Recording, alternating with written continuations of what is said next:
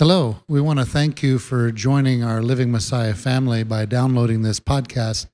We hope it blesses you and enriches your life. We also want to encourage you, if you can and if your heart is so moved, to support this ministry by going on our website, livingmessiah.com, and donating to help us to put these podcasts in every nation, every place, so we can bring these messages to change lives, to help people grow in the Word of God. Once again, thank you so much for being part of our family. Shalom.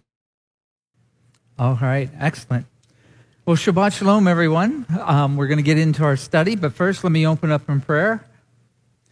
Father, Yahweh, we give you great thanks. Father, we thank you for this Shabbat day, a day that you set aside for us to enter in, to relax, and to get closer to you, Father, and your Son. Father, we thank you for this day. And as we look into your words, we ask your guidance, that your Ruach, your Spirit, will empower us so that we may become better and stronger children that you deserve us to be, Father. And that is our desire. We thank you again because that your words became flesh, and he, your Son, has dwelt among us, and he is bringing us back, and he is our redemption, and we see him as our Messiah and our King. Your great act of love. Amen. Well, good to see all you guys. It's nice to be back. First, I'd like to say thank you, Jerry, for taking care of things while I this section of our service when I was gone. I thank you so much, Jerry. I really appreciate that. And give Jerry a round of applause. How about that? So it is good to be back. So if you see me, my back is itching because it's peeling. So if you see me rubbing up against the wall like a bear, you know what's going on. All right. So, but it was a wonderful time that it was to get away with my beautiful wife. And we had a wonderful time, and the Father really blessed our time. And it's nice to be back though. So we are still in the book of Matthew. And as usual, I'll go through some of this here in the beginning, and then I'll hopefully I should be able to leave it open for any comments or whatever. And again, you just raise your hand, and the mic will find its way to you.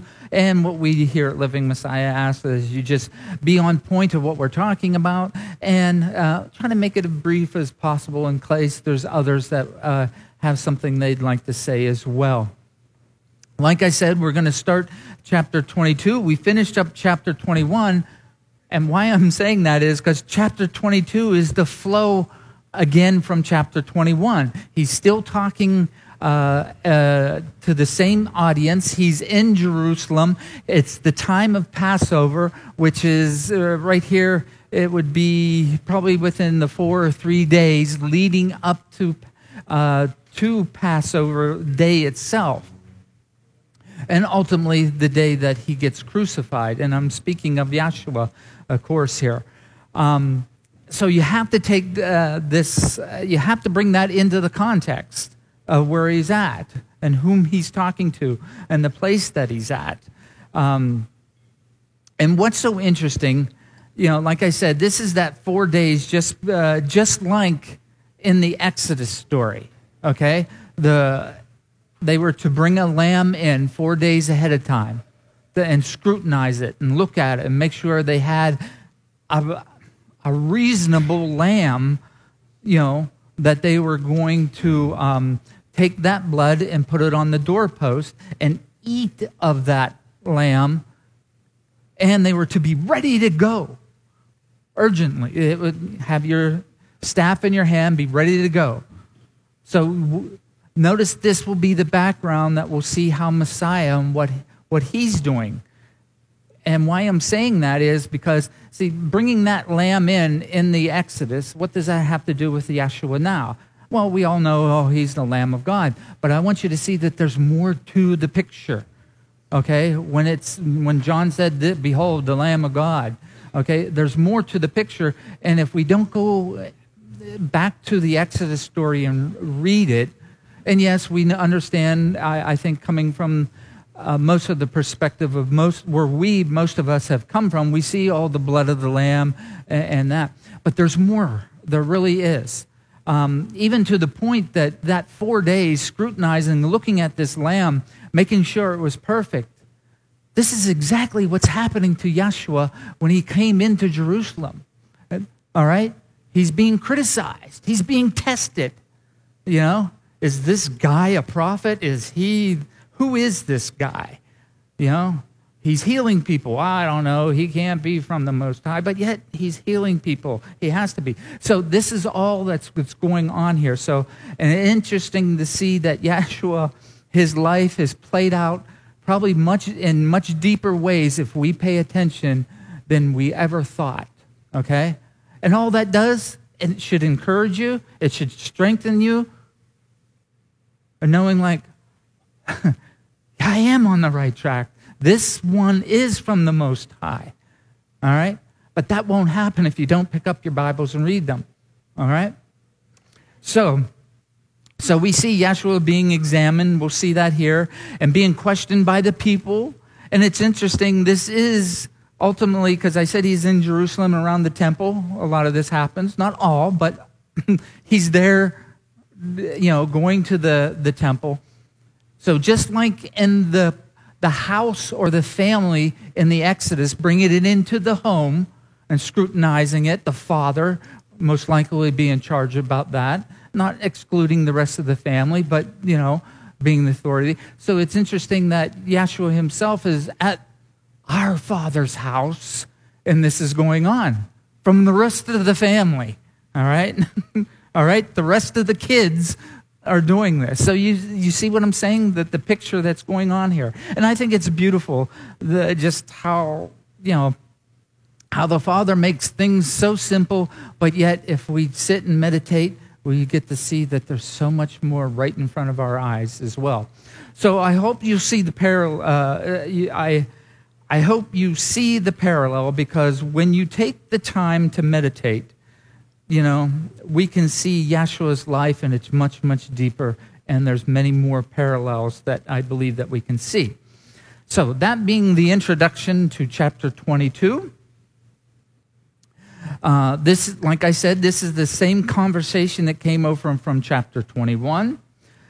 Same time frame, the days leading up to Passover. And I know Jerry went over some of this, but I want to continue on this parable as well. So we're going to reread the parable again, and there's some other highlighted things I'd like us to visit. And even some of those that you visited with Jerry as well, because we did get to watch it, but then we didn't watch all the service, so I apologize to Mark already about that, because when we got to watch it, it was getting late, and we had to get up to go to the beach. So, but I was able to see what Jerry had covered with you guys, and all that was wonderful. So keep all that in mind as well, okay? Like all parables, there is a lot to consider and to take in, okay? So Matthew 22, and Yeshua responded and spoke to them again by parables and said, the reign of the heavens is like a man, a sovereign, a king, who made a wedding feast for his son and sent out his servants to call those who were invited to the wedding feast. But they would not come. Again, he sent out other servants, saying, say to those who are invited, see, I have prepared my dinner. My oxen and fattened cattle are slaughtered, and all is ready. Come to the wedding feast. But they disregarded it and went their way, this one to his field and that one to his trade, and the rest, having seized his servants, insulted and killed them. So it's pretty intense here in some ways, and you start thinking about. So what do we have?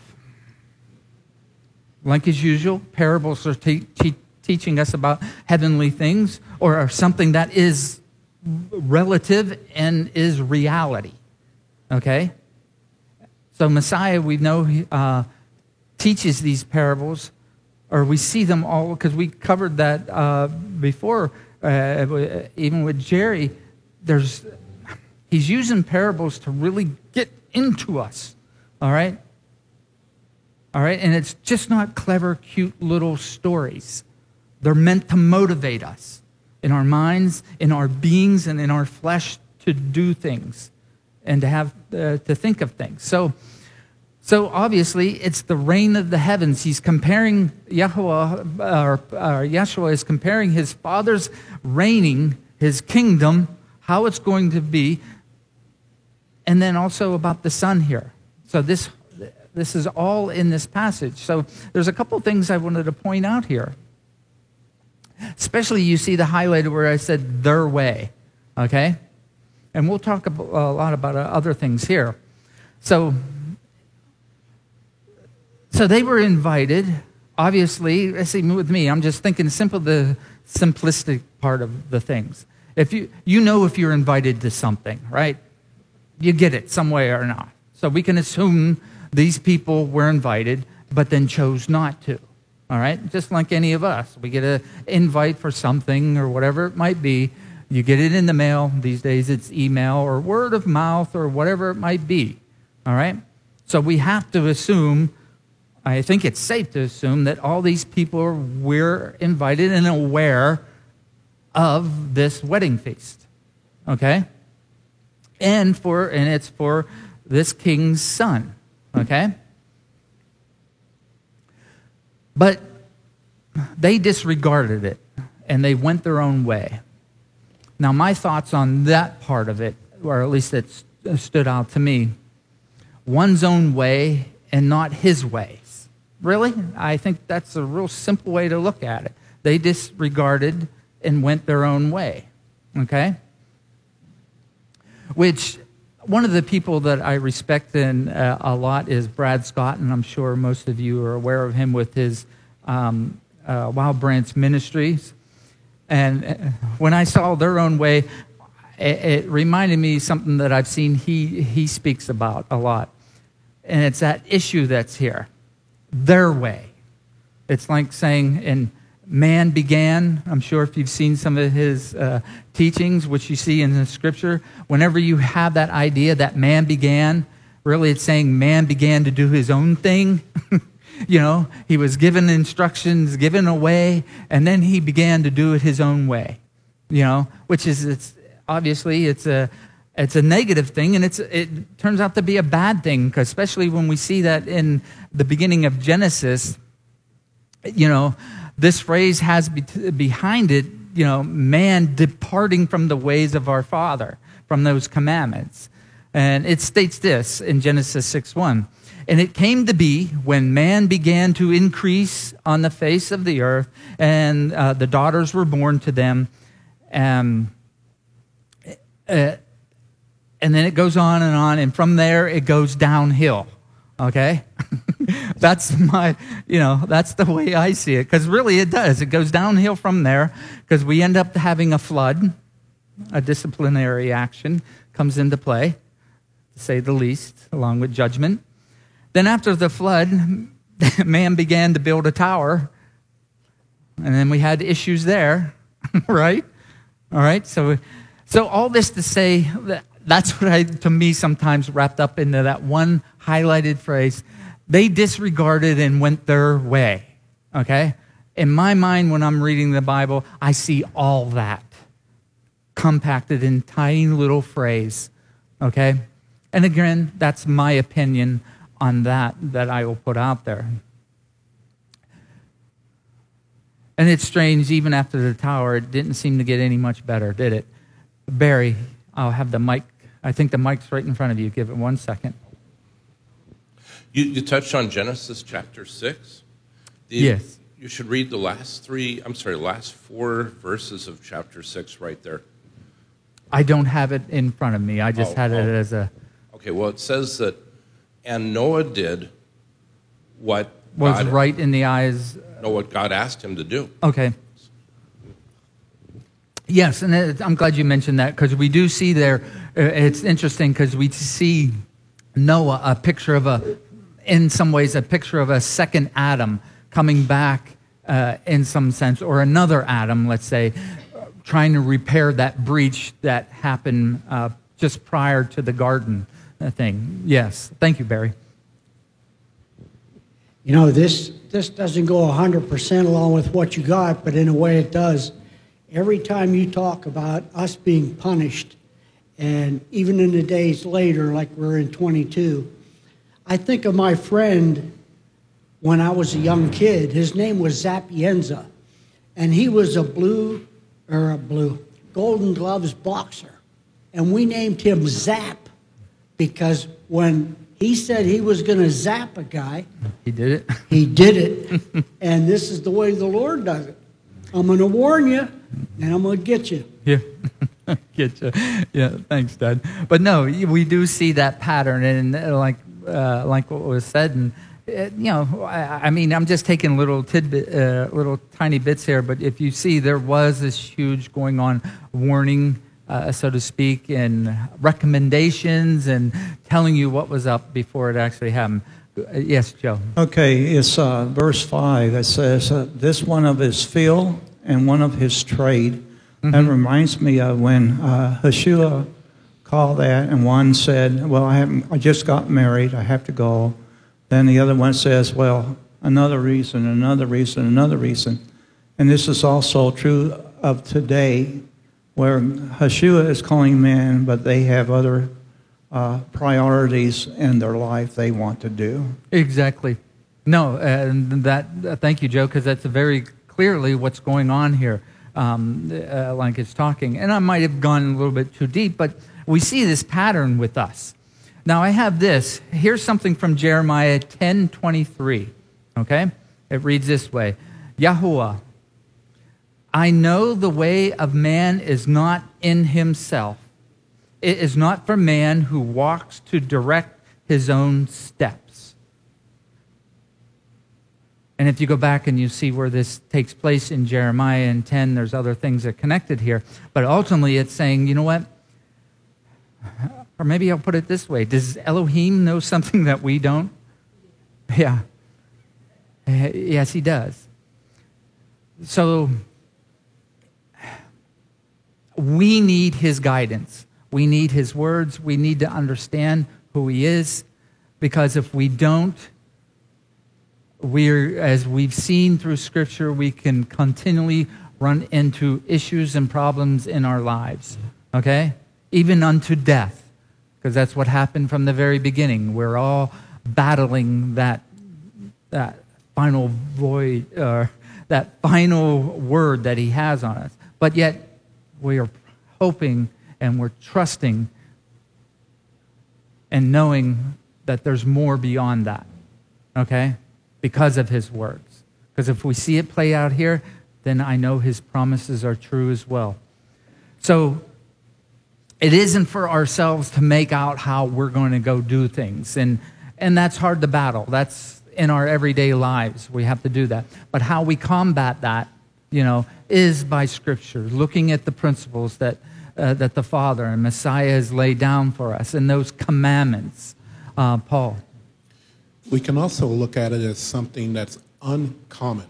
I say uncommon because how many of us have been invited to a banquet by a king or a dignitary, where they didn't send it in the mail, they didn't send it but he says his servants came directly. So when you look at that distinct honor, the response was as if it was something common. And if you take common versus set apart and holy, is this something holy or is this something common? Is this something that's an everyday thing? Your neighbor next door says, hey, come over, we got a barbecue. You say, oh, I'm busy. Mm-hmm. But if the king says, I have a wedding feast for my son, it's uncommon, it's set apart, it's holy, it is special, it is unique. So when we start looking at the reign of heavens in this comparison, I only mention that because it's an elevated honor to be invited, to be called. Oh, awesome, Paul. No, I think that's great, Paul, what you're saying, because that's leading into this next thing that I want to make. Did you hear what he said? It's not a common thing. And especially at a wedding, it should be a one-time only thing, too. I mean, how set apart, how holy is something like that? So, and that brings me to my next thing. Here's some questions, and you may not, if you have some, it's not necessarily you have the answers, but think about these things, okay? So what happens at a wedding? I know it's a basic, stupid question, but yet do we ask these things when we're looking at what happens at a wedding, all right? Now, I know we can't all the time take it modernly. Things are way different than when it was. But if we just look at the basics, you have two parties coming together, right? But yet, at the same time, don't you have two families joining together? And beyond that? So there's a lot more to, there's a lot more to weddings, And I think we have to keep that in mind. Some of the simplistic things sometimes, because we're so used to, these events and things in our lives, we breeze over and don't take the time to think of really the dynamics that are involved with some of the simplest things and why their Father's using some of the simplest things to talk to us, And as it's been said before by other people or whatever, we tend to make it really difficult, So, here's another one, okay? Why do you go to a wedding? And that kind of matches up to, and along what Paul said. Why do you go? Or why would you go? All right? And I know these are simple questions, but you've got to think about them because this is what the Father's put before us. Jan. This doesn't have anything to do with your study, but it's a kind of an interesting point in mind. We have friends who had a son who was getting married in Tampa hotel with his girlfriend. But, there was a bunch of invited guests to come to that wedding. But a hurricane came through in Tampa, and all the invited guests couldn't come. So they opened it up to the people who had rented rooms in that hotel, that they could all come to the wedding as invited guests. And I thought that, I don't know how we can put that into a biblical thing, but that's very relational too. I like that what they did. No, Jan, I don't think it's too far off to look at that same type of dynamics and compare it, because what's behind it, whatever happens, it's like the invite goes out, and most of the time, it's a celebration because you see this honorable thing, which it should be, between man and woman. I got to say that to make sure that is very clear, okay? But it's an honorable thing, has been handed down, and the dynamics of what it means from both parties. And at the other part, remember, you need witnesses, okay? And I think that plays a big part. They're just not guests. They're there witnessing, and I would hope those who attend a wedding then agree upon what they see, So that's something else. You got to be careful maybe on, depending if you have certain friends. I know in the past, there are certain friends, I would not go to their wedding because of certain things, okay? Because what I'm doing then I'm agreeing and, along that type thing. So that's another dynamic that would be behind here. So not even to want to go, that's other things. Yes, I just wanted to add to that it was a messianic biblical wedding. Mm-hmm. And it gave an opportunity for all the guests who did come from the rooms in the hotel. They witnessed a very beautiful wedding. And I think that was a better treasure for the married couple than anything. Yeah, awesome. Thank you, Jan. Tanya. I am actually adding to Jan's comments and piggybacking off of her. The way I relate it is that we're all we're all invited to the wedding supper of the Lamb. We're all invited to the wedding supper. We just have to accept, come to him, and we will be allowed in. But he allows everybody, and he offers everybody to come in, and we just have to walk in his way. No, thank you, Tanya. So I have, I'll get another comment here or two. Then you, okay. Yeah, I was just thinking the witnesses that you are addressing. Christ is the bridegroom, and we are the bride. And I can imagine that the angels up in heaven are looking down and seeing the hopelessness of man and seeing that God still wants to marry his bride. Also, I think it's a witness to the universe that shows that God is love and that he's forgiving and he's compassionate. I agree. Thank you. And then, okay. I think the thing that wasn't pointed out yet also was you can relate Matthew 22 to Colossians chapter 2, verses 13 and 14, and that's where a lot of traditional Christians get that messed up. They think everything was nailed to the cross. What happened, though, was Yeshua made the remarriage possible through his final atonement because the Israelites failed the Numbers 5 test. They spiritually adulterated with idolatry, with false gods, and the father didn't have a choice but to divorce his own people because he cannot lie, according to Deuteronomy 24, verses 1 through 4. And they're unclean, were defiled. And the animal sacrifices didn't cut it. They were a covering for one thing, not a complete washing or deletion. Yeah. And it was a foreshadow, for that matter, too, for Yeshua to come. So he had to divorce us, Kirioth, according to Jeremiah 3:8.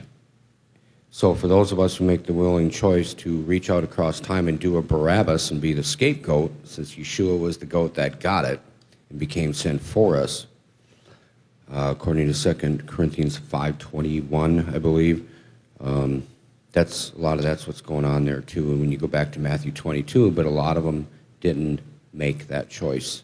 They wanted to go their own way with oral laws, commandments of men. Oh, yeah, or had other interests. No, thank you, sir.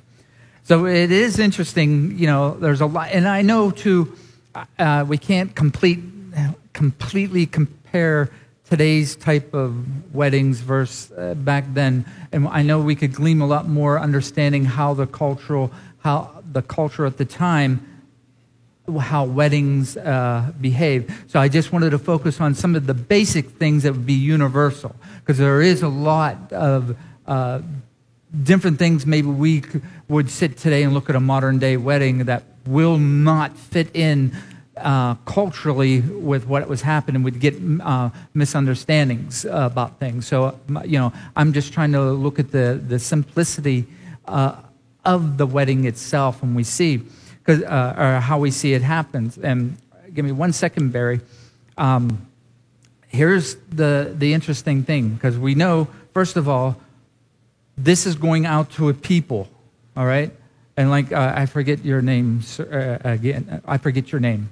Merle. Because what he's talking about, you see, there's a context and a people that are a subject here while Messiah is talking and who he's talking to, all right? So he's talking about wedding feast, so they understand a wedding feast, and if they know Scripture, they see this concept that was there, that they knew, all right? So ultimately, it has to deal with them personally, okay? And why I'm saying that, because we go back and ultimately at Mount Sinai, something was going on. You might not say it specifically in your Scriptures, but studying and looking at things, at Mount Sinai was a wedding. when they came to that mountain, they were coming to a wedding. They were marrying their Creator. All right? Now, you don't necessarily, it's what I've seen, it's mainly in the language and the dynamics of the words and the phrases being used. It's wedding speech that's there at that mountain, you know. And I know with me coming out of Christianity, I never knew that. I never saw that. But now that makes, to me, much bigger sense. Because remember, who was at that mountain? Israel, right? Who, regardless, Messiah is talking to Israel, all right? So I don't think it's that far of a leap to start connecting the two ideas together. Especially later on, we'll see Messiah, how he handles the cup, and that we see even the hints, you know, if not a blatant marrying of wedding language in the Passover that we see that will happen. But for now, keep that in mind as we're looking, as we go through this wedding parable. Barry, I'll let you go, and then we'll continue on into some more of the parable. I think there's another angle that we should be looking at, and that is from the angle that we ourselves, or say, I'll take myself, for instance. I was born Jewish. I knew nothing about the Messiah, and somebody, a representative of the king, I will say, came to me to share the good news, and I was not willing at first to accept the invitation because I didn't know who the feast was for, or who's getting married, if you might say. Mm-hmm. And it was from reading Scripture and getting to know who it was. Do you go to a wedding of somebody you don't know? Maybe. Are you more likely to go to a wedding of someone you do know? And what interests you? Yeah. So I'm relating it to today, to people who come in the name of the Lord to show the Word of God and to share with others salvation. They're the servants of the King. That's the angle I wanted to present. Excellent. Thank you, Barry. So let's continue with this parable here. What we can sum up so far is the dynamics and the things that go along with a wedding, and you can ponder some more of that. And what we see, some people went their own way, but ultimately our Elohim, he has created us and he's set in boundaries for us to enjoy the gift of life. And ultimately we see obeying the rules and you live longer. I think that's a good theme and when it comes down to that. So as the parable goes along, but when the sovereign heard, he was wroth and sent out his soldiers, destroy those murderers and set their city afire. And he said to his servants, the wedding feast indeed is ready, but those who were invited were not worthy. Therefore, go into the street corners, and as many as you find, invite to the wedding feast. Sounds like Jan mentioned, some kind of tornado came through or a hurricane come through. So this king is going to have a wedding. He wants witnesses. He's inviting people. And those servants went out into the street corners and gathered all whom they found, both wicked and good. And the wedding hall was filled with guests.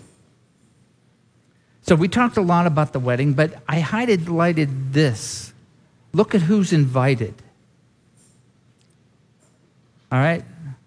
Both the wicked and the good. Now that's going to play a part as we go further into the text. Joe. Yes, you mentioned Mount Sinai. There was the wedding, I think it was the wedding vows, where God is saying, I will do this if you will do this, talking to Israel. Mm-hmm. And God is also saying, I will never leave you nor forsake you. It's like telling a person in a modern day marriage, take you better or worse, sickness and health. is the fact that God is conveying his promise to the people of Israel. Also, it's like him promising us, giving us his promise today that he would never leave us nor forsake us. Exactly. Thank you. So, as we continue with this, both the wicked and the good, again, I have some other notes here, questions that, too, and these take home with you, okay? Because I don't want to, there's so much here. It's like, then we have to figure out who's getting married here, okay? Because it said his son. And it's interesting when it's saying his son is getting married to the king.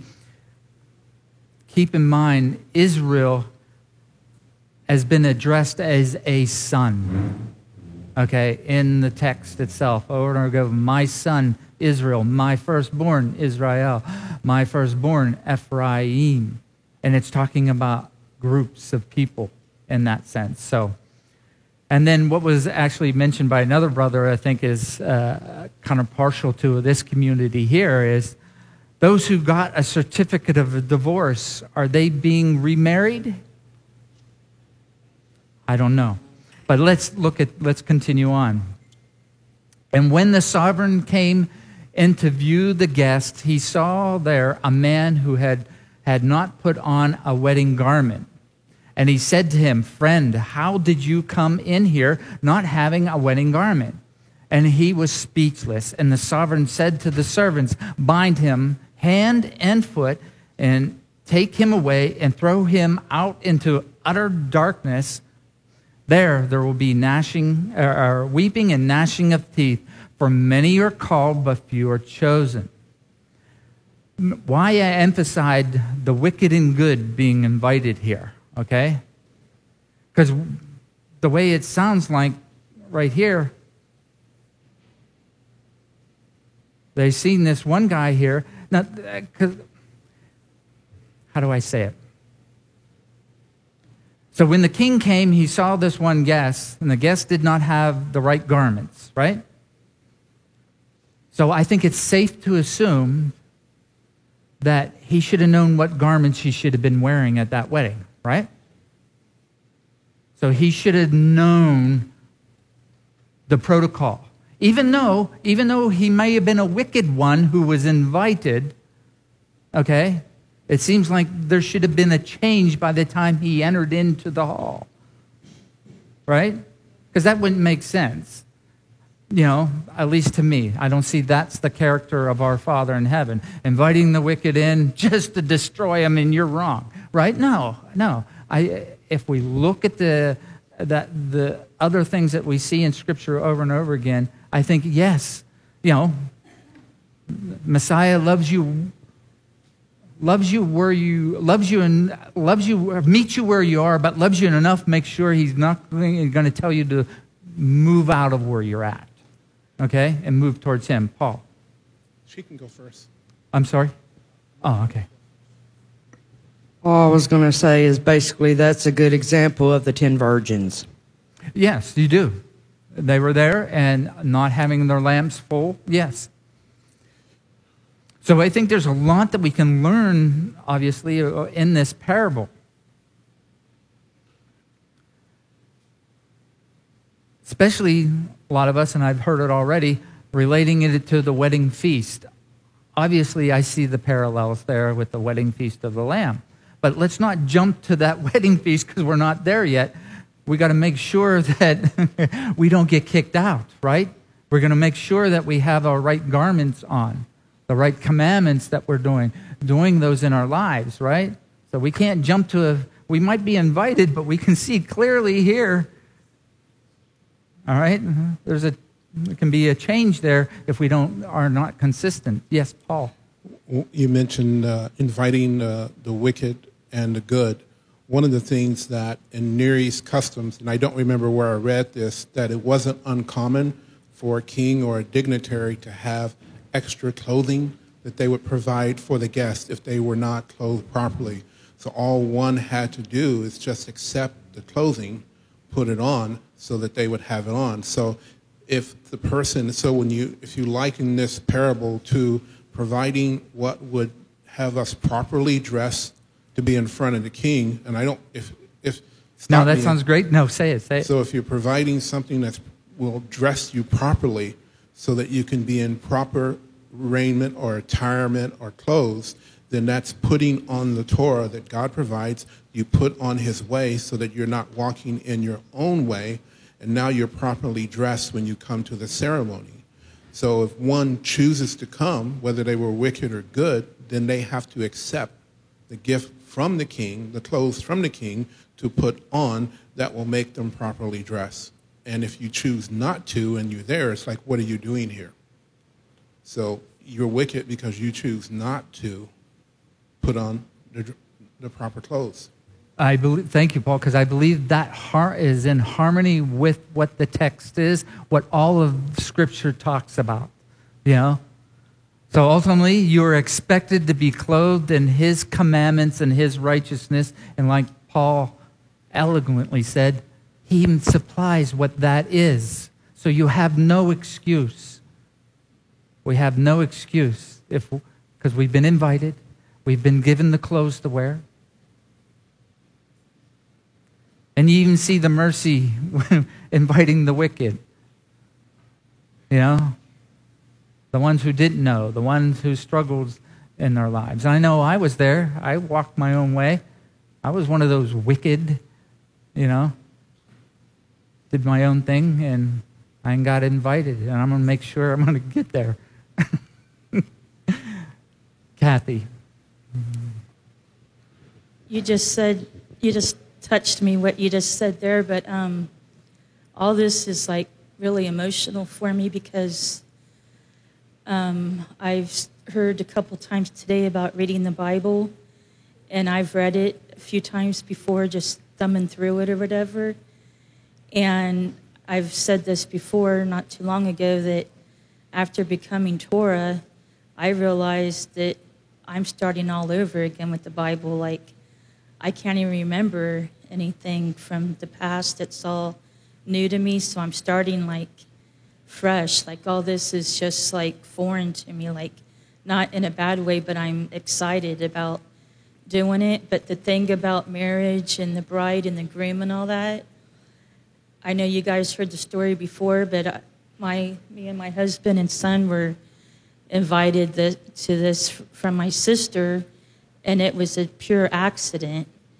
And after following Torah, I realized that I didn't think I was living wicked, but I was.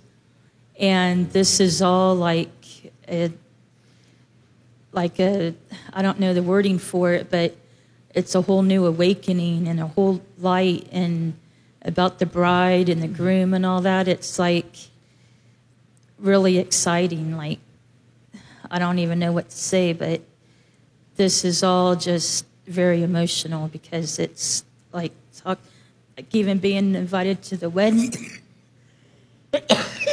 Excuse me, a wedding, and about being clothed.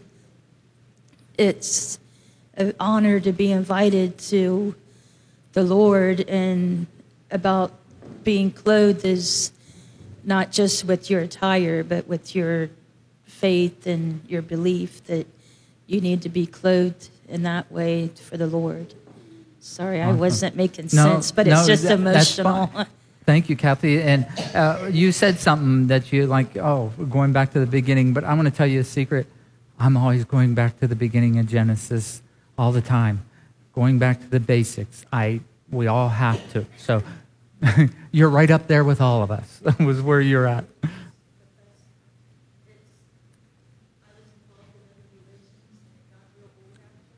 Yeah. And it's been a little bit over a year, and it's like more exciting as I go. It's like I'm not at that plateau like it's going to be my whole life is going to be.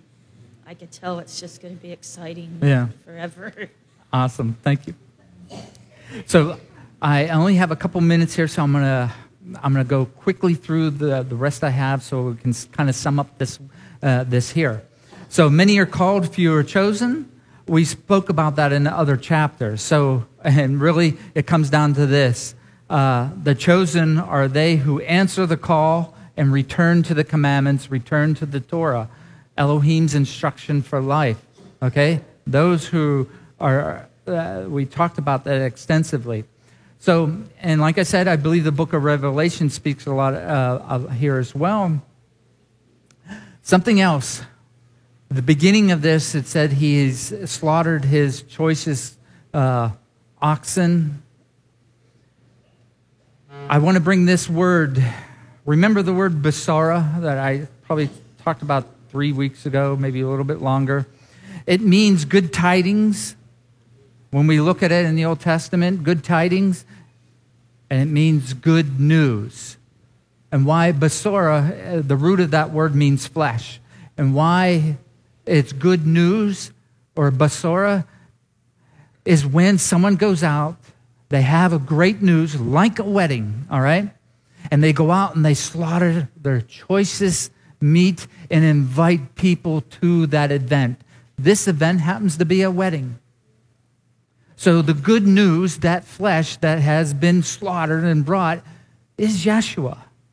We see that clearly here in this wedding. The wedding is a good news. The good news is embedded in this wedding feast of the Most High in His Son. And you, all of us, are invited. And all we have to do, because we have the invite, is show up with the right garments, and that's how we live our lives. And we will be there.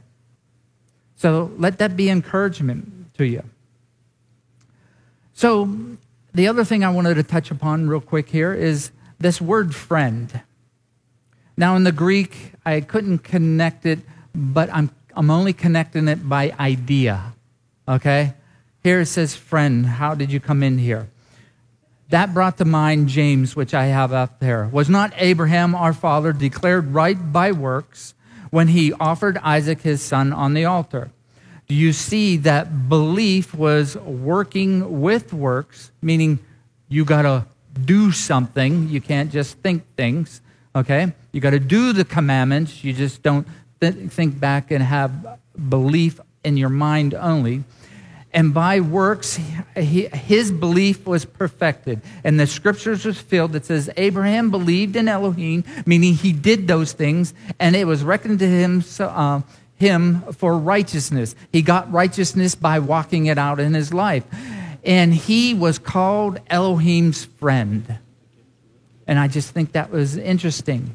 You see then that a man is declared right by the works and not by just believing in one's mind only. Back to that idea of friend. The word friend being there, I was surprised when I tracked it down. It's actually Isaiah is where James is quoting from.